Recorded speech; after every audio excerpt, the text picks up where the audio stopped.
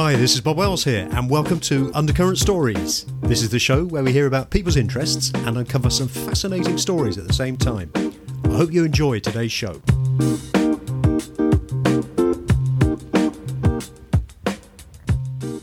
Hello and welcome to Undercurrent Stories. In today's show, I'm joined by Brian Kaufman. Brian is an author, radio host, a pro wrestler and a blues guitarist from Colorado in the USA. He has recently published his 10th novel, A Persistent Echo, which has received many rave reviews.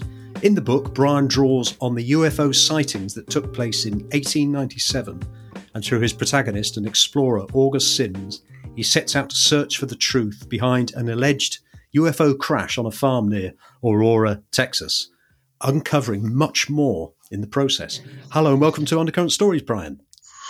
Thank you, Bob. Appreciate it. It's great to have you on the show. Whereabouts are you in the US? Is it Colorado? Northern Colorado. We're in the mountains. There's really no nearby town, so I'm pretty isolated. It's very nice. Yeah, I bet. Right in the countryside. Yes. In fact, Nice as I'm looking out the window, there's deer roaming around, and that's pretty cool. Oh, fantastic! Yeah, so it's pretty early morning for you. It's just early evening here in the UK. It's 9 in the morning now. Well, I'm sure you've had a couple of coffees. Yes. Anyway, before we talk about the book, Brian, please can you just tell listeners a bit about yourself, your life's journey, and how you eventually sort of got into writing, please? Okay, I started with writing almost. When I was 12, I decided I would either be a professional baseball player or a writer. And since I run the 100-yard dash in about 15 seconds, the baseball player thing dropped aside pretty quickly. So I really wanted to be a writer almost from the start.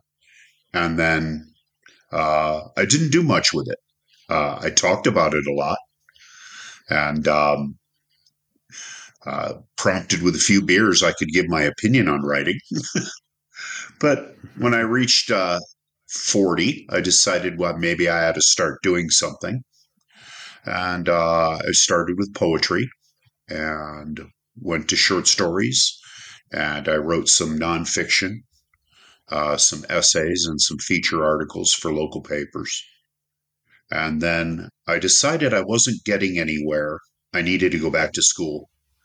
So I had never finished my college degree. I went back in, switched my majors to creative writing, and I got my degree.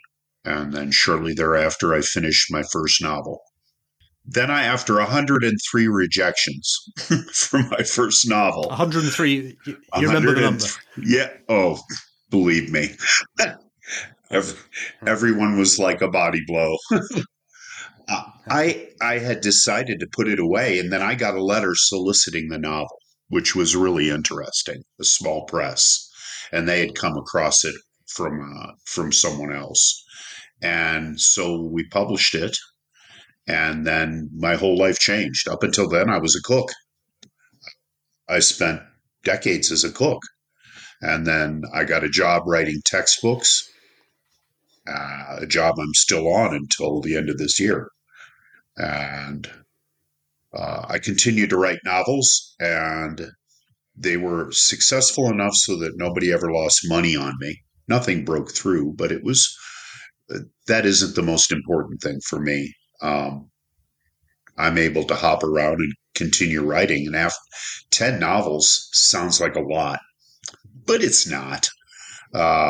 If you think about it, I've been writing seriously for 22 years. That means 2 years for a single novel, and my books are fairly short. So I'm a slow writer. And now I'm going to retire from my job, and I'm going to write full-time, my fiction full-time, and so we'll see where that goes. New phase of life. Fantastic. Great. So doing something that you really want, you obviously clearly have been enjoying it for the last 22 years and you're going to carry on doing it. I've noticed that a lot of your books, they're quite different genres. Yeah. Could you just tell listeners why, well, not so much why you do different, but what those genres are, please, Brian. Sure. Well, first, I would say that I started writing my first novel when I was 30, and I didn't finish the next novel for the first real novel for 18 years. I kept writing, and then the book would go sideways or I'd lose interest. And then I figured out the thing you need to do is write about stuff that you're obsessed about. Uh, One of my novels is a baseball novel. I mentioned baseball. I was really the ultimate baseball fan. And so a baseball novel seemed understandable. When I was a kid, I visited the Alamo. I think the Alamo is a fascinating subject. And my first published novel was about the Alamo. So it's easier for me to finish if I'm just really fired up about it. So luckily, I have a lot of obsessions. So I've written historical, I've written horror, uh, a baseball novel, a Civil War novel. That was my passion when I was in my teens. A steampunk novel, actually two steampunk novels, because that's fun. It's the speculative part, and a blues novel, a novel about a Depression era blues man, and that's another obsession. And then this Yeah, we latest, were talking about sorry to interrupt. We were talking about your playing of the blues. We can talk about that a bit later on. But sure, yes, it appears that if you've got an obsession, there's subject matter for a novel there. for a novel, yeah. And Yeah. this latest novel I came across these accounts of UFO sightings in Texas, and it appeared legit, and I wanted to see what it was about. And my son and I read some books, discussed them, encouraging the kids to write or to read.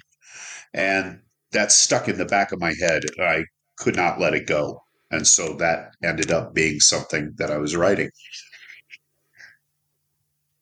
Yeah, I was going to talk about the novel itself. It takes place at the end of the 19th century with these, I say alleged, I mean, they were documented in these UFO sightings, but were documented in the newspapers, I believe. And I believe also that it was sort of investigated by Time magazine in the 1960s or 1970s, where people were, some people were still alive at the time and they recalled it. Yeah, you looked that up. That's pretty good. You looked that up. Uh, it was documented. If you look at the primary sources, you'll see that some of the accounts are very credible, and you'll see that some of the accounts are people who are obviously hopping on the attention bandwagon, and some of the accounts are outright absurd. And just for fun's sake, I put some of those accounts into the novel. Um, One in particular, a judge who claimed that he actually talked to the people in the UFO and that they were from North Pole land. Um, and they had devised a way of taking ice and breaking it down into hydrogen and oxygen. So the oxygen was burned for heat, and the hydrogen fueled their UFOs. Real H.G. Wells stuff, this. Yeah, yeah. And but some of them, like I said, some of these accounts were actually credible and fairly specific, so that I nailed down what I think actually happened in the book. So, do you believe that there was a sighting of a UFO? I And do believe you believe that they it were. crashed? I believe that that there were airships. I believe that the one that crashed was legit. I think it was a hydrogen fueled dirigible, and I think it burned. They were using yeah, it's fascinating because it's been dismissed. Part of the problem is the local papers didn't do the story justice. Um, the local scientist, the astronomer, said that he could positively identify that the pilot was not from this planet, and that kind of that throws a little shade at the subject, and so people are are skeptical.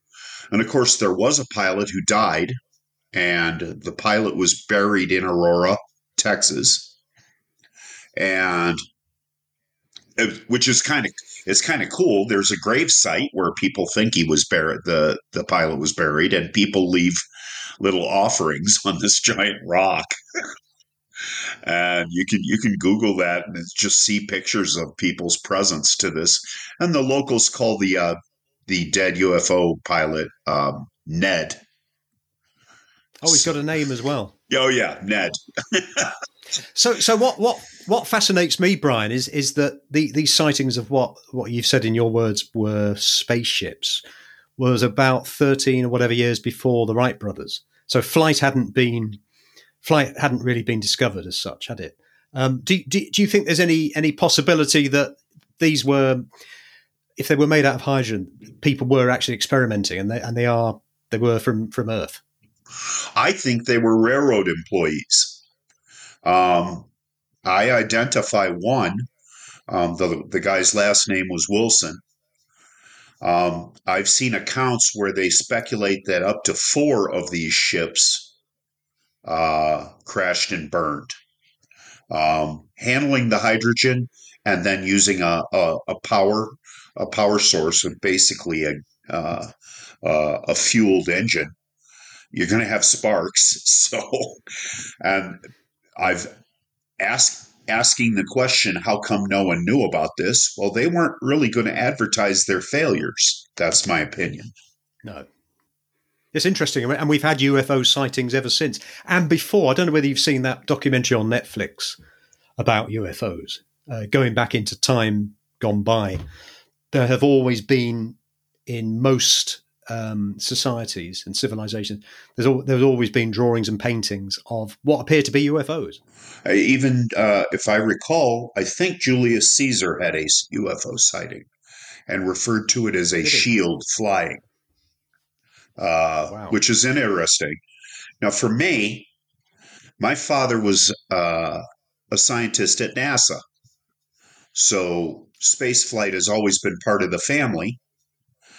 And he, early on, when I was a teen, brought home a copy of, I think it was called Project Blue Book. It's the Air Force accounts of UFOs. So he sat me down and he said, look at this one. There's a guy who sees a UFO generating its own light, hovering above the ground, 50 yards away. And he watched it for a minute. He knew that because he looked at his watch. And then the thing flew away. And the Air Force's response was he didn't have long enough time to really look at it and see what it was. My father hands me a watch and says, count off a minute. I got to 15 seconds and I said, this is a lot of time. And he said, exactly. A minute's plenty of time.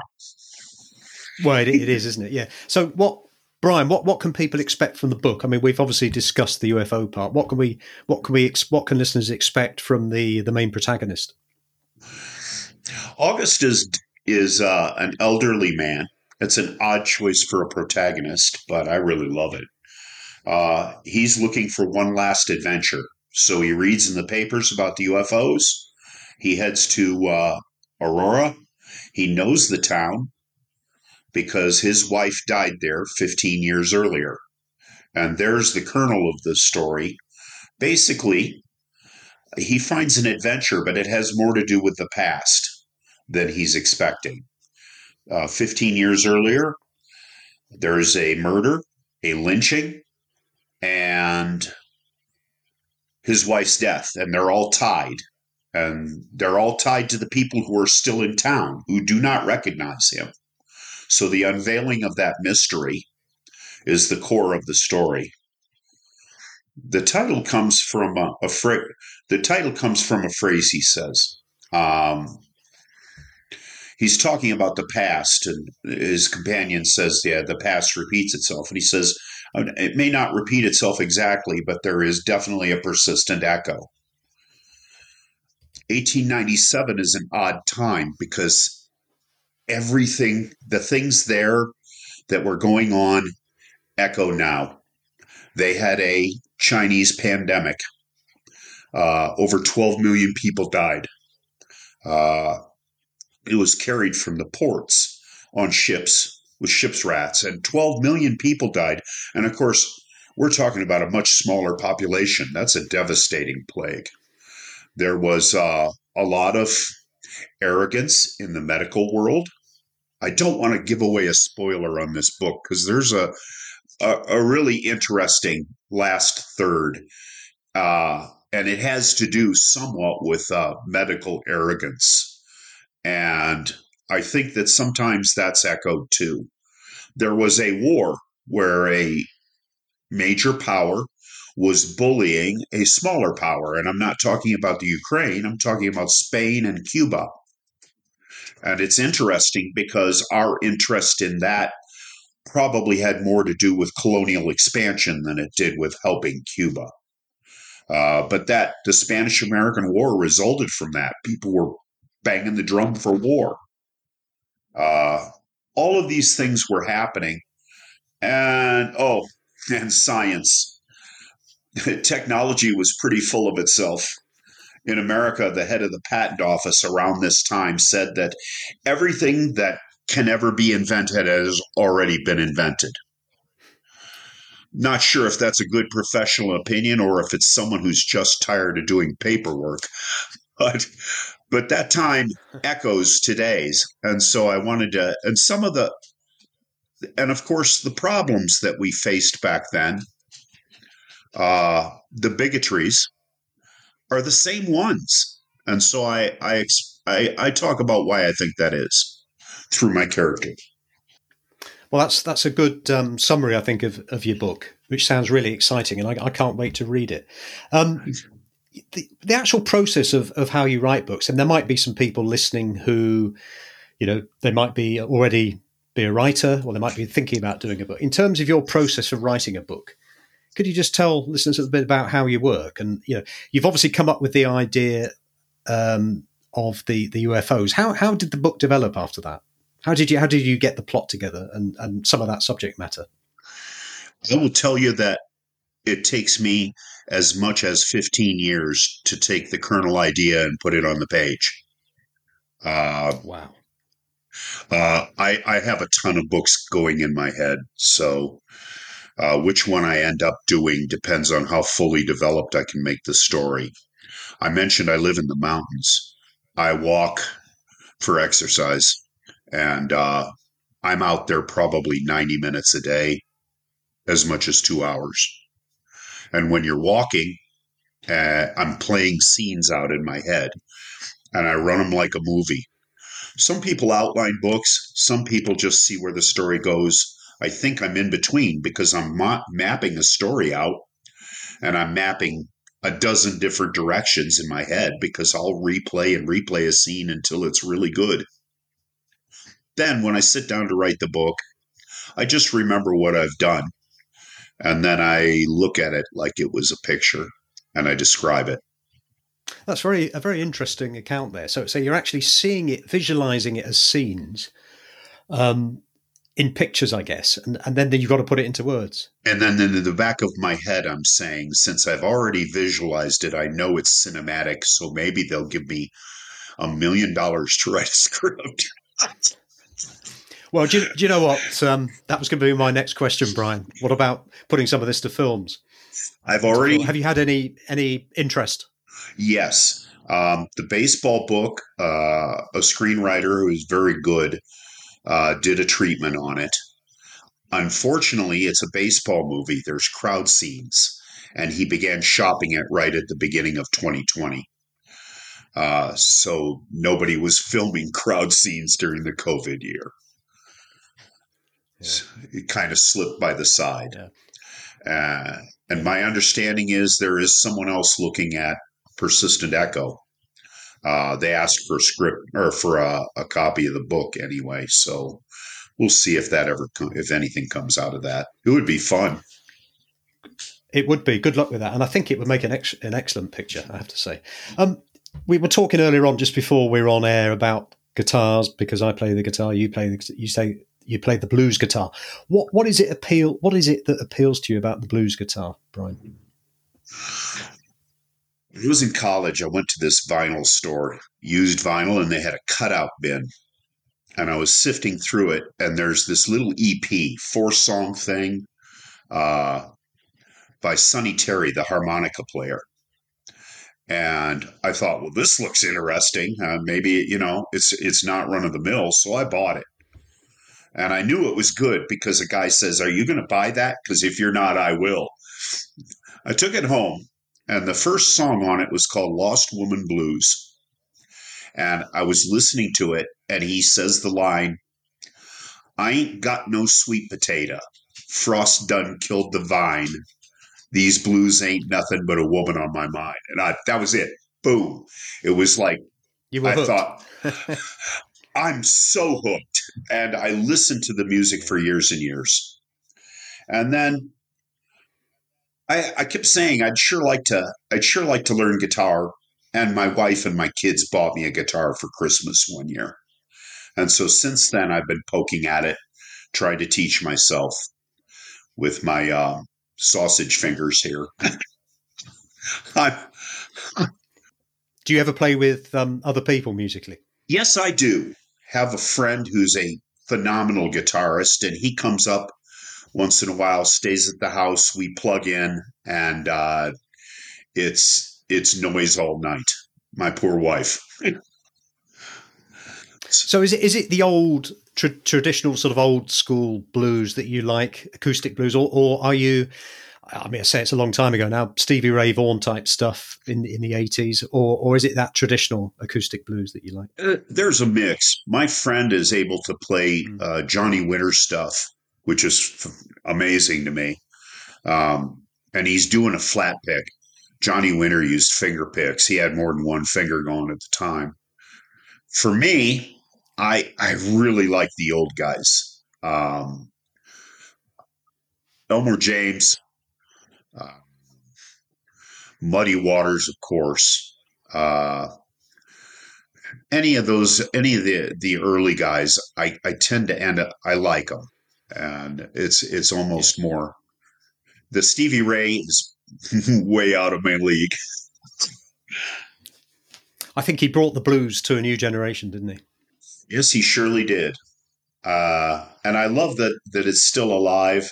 I have connections with folks online who listen, and we share music files, and they just love it the same as I do. It's wonderful. Yeah. One of the new groups that I just knocked me out is Larkin Poe.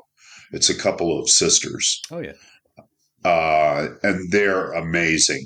I went to a blues festival in Billings, Montana, of all places.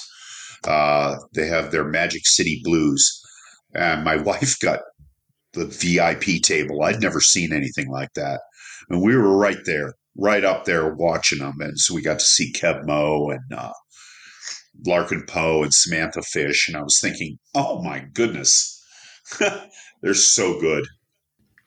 And you mentioned earlier on about it helps for yourself. It helped to have an obsession, so you became very interested in writing on. And you wrote this novel about the blues guitarist. Yeah. Could you just tell listeners a bit about that book? Sure. It refers to some of the original recordings on aluminum discs, Alan Rankin, and they're being cataloged in the Smithsonian by a young gal who corresponds with a kid in Pittsburgh. And she comes across a disc that piques her interest, recorded in 1932, and it sounds for the world like the guy invented rock and roll. So the kid in Pittsburgh, who dreams of being a music manager, hunts the original musician down.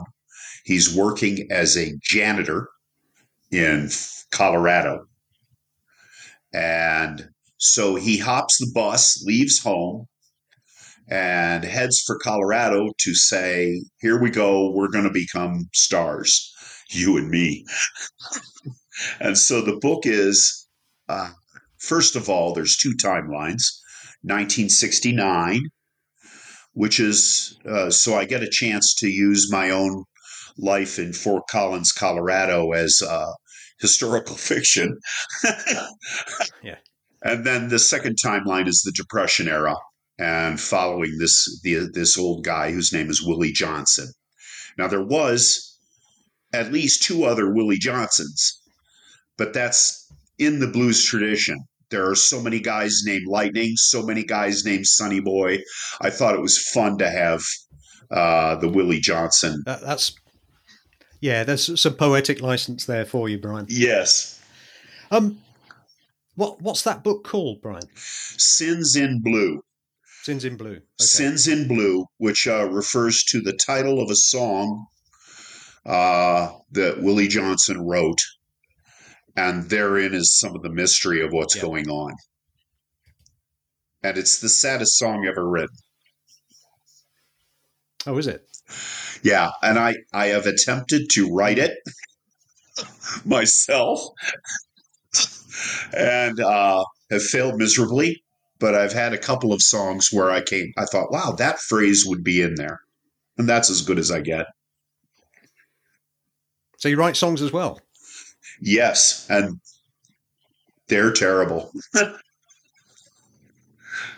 Well, I guess with writing the blues, the subjects are my baby left me. I haven't got any money. Nowhere to sleep. I'm drunk. It's late night in the bar. It's quite limited, isn't it? Well, yeah. There's some good ones, and I don't want to give short shrift to some of those great guys, but you have certainly described my blues songs. Now, I'll tell you, I'm very, very curious. I noticed on your biography, it said, I don't know whether you still are, but a pro wrestler. Oh, that is said in other universes. I was those things. What I'm saying is that given a different branch, I'd have gone. I'd have to be 6 inches taller to be a pro wrestler, but boy, that would be good. I did do some DJ work, and this is not a surprise. I did blues music. I also was on a show where the only artist we played was Frank Zappa. And we would do Frank Zappa night every Saturday and it was from midnight to 3 a.m. Prime slot. Lots of Joe's Garage. Yeah. Oh, anytime I had to go to the bathroom. Yes. Yeah, it's about the only album I've got of his, actually. 1978 that came out, I believe. Long time ago. Yeah. So have you got any other ideas what sort of ideas have you got for your next books then, Brian? The next book's already written. I entered it in Killer Nashville, which is this amazing contest for crime novels. And it was a finalist, so I know the book's got something. It's noir, a private eye.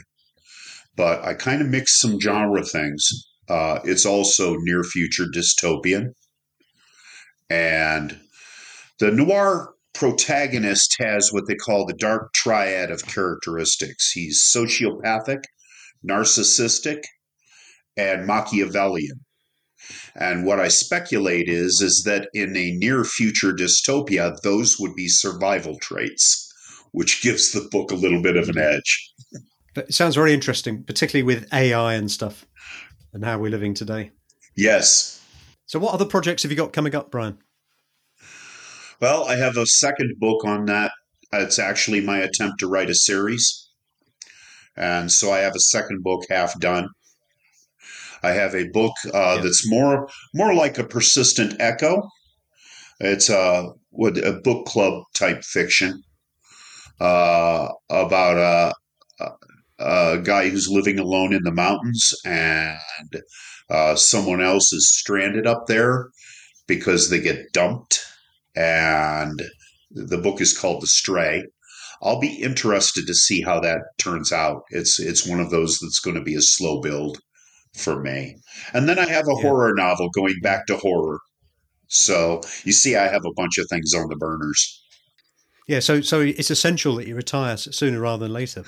I say Yes. retire, you won't be retiring from work, retiring from traditional work and just getting back into your writing full Yes. time. I think of it as retiring ish because I agreed to do Yes. contract work part time and they gave me 3 years worth of projects. So I guess I'll still be working some. If you could summarize if I mentioned earlier on about any listeners that wanted to be writers, but we do have a lot of people listening to this who email us and tell us that they want to write books and things, and they're always interested in hearing from authors. What sort of advice would you give? What have you learned the most out of writing that you'd like to pass on to people? I think the first thing I'd say is know what you're trying to do. I have a friend who wrote a standalone novel. She just had this one book in her. She wrote it, she published it, she's done. I have another friend who wrote memoir stuff for her family, and it's marvelous stuff. And she wrote it, and it's to pass on to kids. There are other people who want. Oh, okay. Yeah. There are other people who want to be an author, and there are other people who want to write. So the first thing is know what you want to do. Uh, Once you know where you're going, how to get there is a whole lot easier. But you got to be honest with yourself Yeah. about where you want to go. And the best clue, if you can do this, if it's something you can do long term, because is writing a long term thing. The best clue is if you enjoy writing. If sitting down at the keyboard makes you happy, then you can do it. I think almost anyone could do it, but they got to enjoy the process. And do you find that, I don't know how many hours a day you write, but do you find that as you're writing, more ideas come to you? Yes, that's funny. I tell people writing begets writing. Um, what Yeah. you're dealing with is a single narrative line, sometimes two narrative lines, but things branch off in your head automatically, and you begin thinking about, well, I could do this, I could do that, and I write them all down. And it's absurd. No one could write all the stories that I have listed on my list. No one could take that much time. So, yeah, as you sit and write, things occur to you and you keep coming up with more ideas. And when you're actually doing the writing, are you very precious about punctuation and stuff, or do you just get the ideas down and then go back later? Yes. Um, I care about punctuation because, yeah, some of my books have been made into audiobooks and they're wonderful. I love audiobooks. When I drive into work, it's an hour each way, so audiobooks are a saving grace. Punctuation is sound direction for the audiobook. That's the way I think of it. I want to make sure that I'm really precise with it so that whoever would read into the microphone would know what my inflection was, what I wanted, how I wanted it to sound. But I catch that stuff on the backside. When I'm writing a rough draft, I'm just hammering ahead. Yeah, Yeah. yeah. So you got to keep that creative flow going, haven't you? I guess. Yes. Yes. Don't interrupt. It's I there are people who interrupt themselves. My sister, who's a fine writer, her first novel, she had such a terrible time. It took her 2 years to write 2 chapters because she kept going back. They have to be perfect. And no, they don't have to be. No, no. You've got about 11 edits sometimes, haven't you, to go through? Oh, many, many more.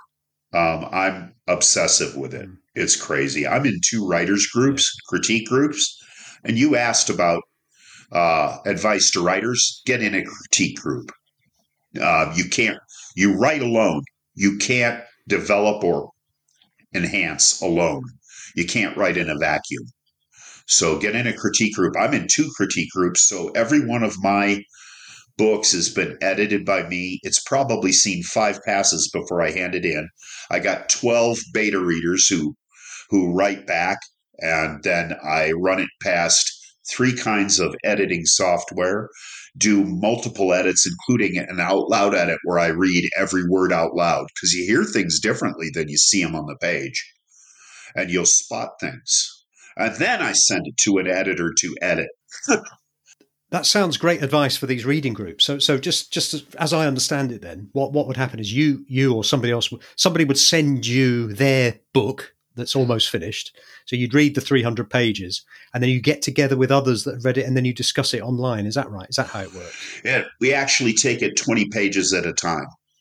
So the process can take a year. And yeah, we sounds very useful. We critique each other's stuff, and people end up getting published that way. The people in my groups are all published. Yeah. They weren't when they started. No.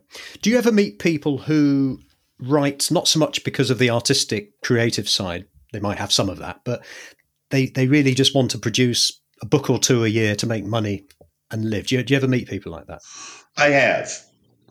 And they're very adept at reading the market, and they're very adept at marketing books, which authors in general are terrible at it. It's the opposite effort of writing alone, is getting out and marketing. So I have met people who are like that, and they're successful. I got to tell you, they're more successful than I've been. So hats off to them. There's probably a happy medium, isn't there? There has to be. There has to be. Brian, where can people find out more about you and the book, please? My website it's all one word, authorbriankaufman.com. So author, BrianKaufman.com. And my website's there. And it's got all of my books and links to all of my books and blog articles about writing and all kinds of interesting side stuff. And contact info for me there too. So that's the best way to get me. I'm also on Facebook. You can find me there. Brian, I've really enjoyed this conversation. It's been really interesting hearing your story and also your varied interests. And I particularly look forward to reading this book. My guest today has been Brian Kaufman. Brian's book, A Persistent Echo, is out now, and you will find a link to the book and Brian's website on the show notes. Thank you for coming on the show, Brian. Thanks a lot, Bob.